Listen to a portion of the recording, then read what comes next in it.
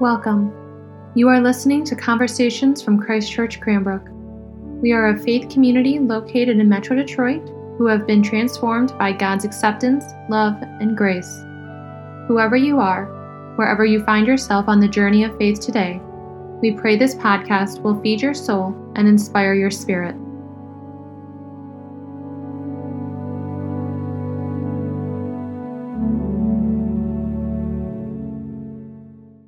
In the name of the loving, liberating, and life-giving God. Amen. Despite having heard this gospel every Maundy Thursday for several years now, I am continually amazed at how it always seems to speak to me differently.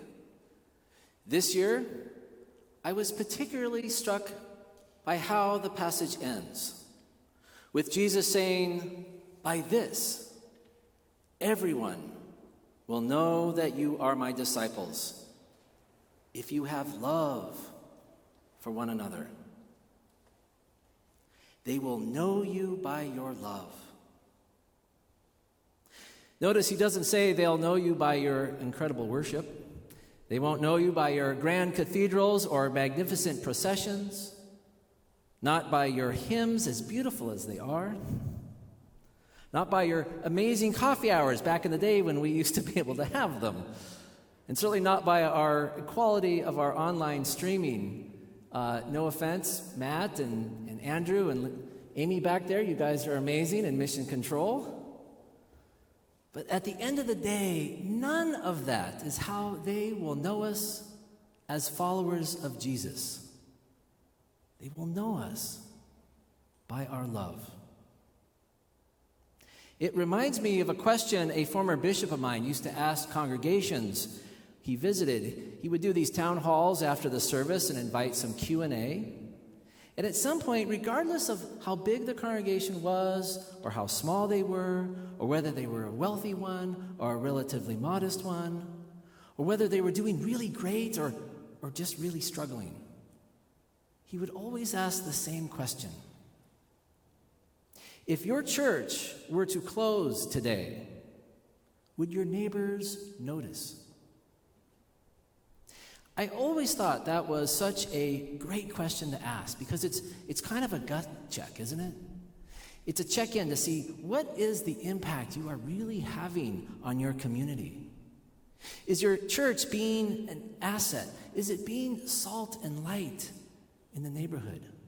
Does it bless your community? Or have you allowed yourself to get so wrapped up in your own activities, your own events, your own needs, your own problems, that you've become somewhat invisible? And while that's a great question to ask all of our churches, I've always felt it was kind of a fun question to turn onto ourselves. Might go something like this. If you were to stop being a Christian tomorrow, would your neighbors notice? Bear with me here for a moment, right? But imagine this. If you were to wake up tomorrow and say to yourself, this Christianity thing, it's just too much work. I'm tired of the meetings. I don't want to get up that early anymore. I think I'm gonna take a break. I'm gonna take a sabbatical. I'm going to live like everyone else for a while. Would anyone see a difference if you were to do that? Would your friends or your coworkers notice a change? Would your fellow students at school see a difference? Would your family? In other words, are you salt and light in your context, in your neighborhood, in your workplace, on your block? Do they know you for your love? And notice in this gospel, it's not just any love that Jesus is talking about. It's not a friendly wave or a polite smile. It's a radical love. It's a head-turning, catching you completely by surprise kind of love. And so when he gets down on his hands on his knees with a towel and washes their feet, a task that was reserved in those days only for slaves, Jesus demonstrates what it looks like, what we look like when we love as he loves us, a humble, self-emptying servant. In fact, it's so scandalous. As we heard, Peter tries to refuse it altogether, doesn't he? As he should. Because the reign of God, which we seek to usher in, which Jesus has been preaching about, is scandalous. It's an upside-down world where authority doesn't come from winning, but from surrendering. Where it comes not through power, but through humility. And not through resentments, but through forgiveness. It's a kingdom which arrives, as we saw last week, not with a grand motorcade or military parades, but on a donkey. And whose symbol of authority isn't a sword or vast armies or private jets, but a towel. A towel. The tool of dishwashers and janitors, of busboys and midwives. It's no wonder Peter is dismayed. He didn't want this kind of Messiah who comes as a servant. But that's exactly Jesus' posture as he kneels on the floor and washes their feet. The challenge for Peter and for all of us is to understand the love of God that Jesus is seeking to reveal to us will only be found by letting go of our privilege and our pride, put down our judgments about who deserves it and who doesn't, and just get down on our knees. Get down on our knees and serve whomever God has put in front of us. And if you have any doubt about that part, just look at who Jesus is serving tonight. A group of followers who in his hour of need will to a person abandon him, deny him, or betray him. He knows all of this, right? And what does he do? Does he call them out? Does he wag his finger? Does he shame them? No. He takes them as the broken, fearful children of God that each of them are. That each of us are. And he humbles himself before them so that we might do the same.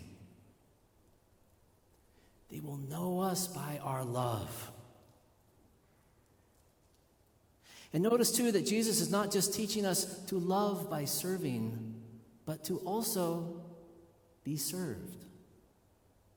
As Jesus says, unless I wash you, you have no share of me.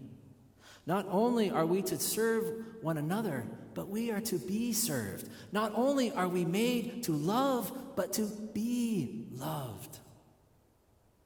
He is showing us that despite all of our shortcomings, all of our sins, all of our past mistakes, we too are worthy of being loved and being served by none less than the Son of God himself. And because we can't give away what we can't receive for ourselves. If you've seen the same public opinion surveys that I've seen, I don't know what went off the rails. But somehow, somewhere down the road, Christians became known not for our love, but for two things: our judgmentalism and for the inevitable hypocrisy that follows, right? We somehow became the self-appointed morality police in the eyes of so much of the public. You know, that naysaying church lady from Saturday Night Live, that type of image? What happened? But just imagine, if you will. Just imagine if we started to change that, and if we started to become known for our love right where we live. Community organizers talk about neighborhood asset maps. If you're not familiar, that's where when you want to begin to make a positive change in a community, you start with the places that are already making a difference. People who are already a force for good. Things like community centers, nonprofits, schools, local businesses, parks, libraries, and yes, when we're doing our work as we should, churches. Now imagine if your neighbors were to draw an asset map of your street, of your block, of the apartment where you live, or the dorm at school where you hang out. If they were then asked to point out on that map the positive influences, the people who are already there, who are already a force for good on your street, in your building, in your place of work, would you be listed? Would you be such an asset?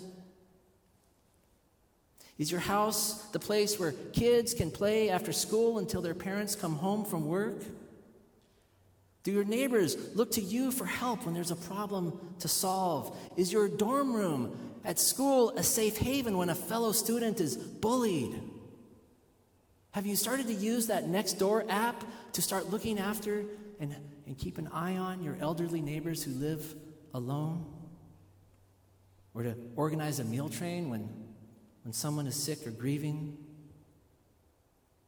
Or what about your place of work?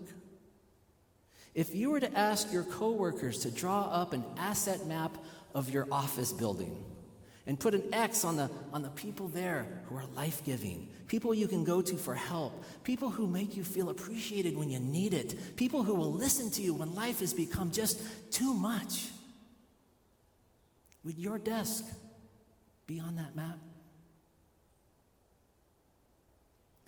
They will know us by our love. My little sister Maggie recently sold her house in Napa and moved out here to beautiful Michigan. And so yes, if you're keeping score, I now have 2 siblings who have moved out here from California to join me. It's lovely. It's wonderful. And it occurred to me that as we were looking for homes for her on Zillow, which is an app on your phone where real estate agents list the houses for sale, and they list all the features in the homes, things like remodeled kitchen, finished basement, high ceilings, all of those things. It occurred to me, as I was thinking about this text, that if we were to take Jesus' commandment tonight seriously, if we were to truly be known for our love, then there might be a day when you would look up a house for sale on Zillow, and when it came to the features in the neighborhood, right along with things like low crime rate, nearby parks, fabulous view, great schools, that in addition to that, they might also say, and there are Christians next door. And it wouldn't be seen as like, oh boy, talk about nosy neighbors, honey. But no, it would be seen like, look, honey, look. There's Christians on that street. That's the place where I want my kids to grow up. That's the place where I want my kids to learn how to ride a bike. That's a street where people are going to know each other. That's a street where people might have each other's back. Where we could get help if we needed it. Where we could trust our kids with somebody if it ever came to that. Let's make an offer on that house. Because that's a street where there will be love. Does that sound crazy to you? It probably is. But it's no more crazy than the Son of God kneeling down and washing your feet so that we too might be known for our love. Amen.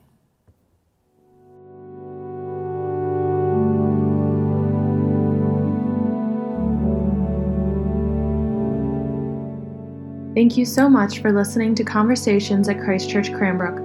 To learn more about our mission, worship services, and learning opportunities, please visit us at christchurchcranbrook.org. You can find us on Facebook and Instagram at Christ Church Cranbrook. We look forward to you joining us again, and may God bless you now and always.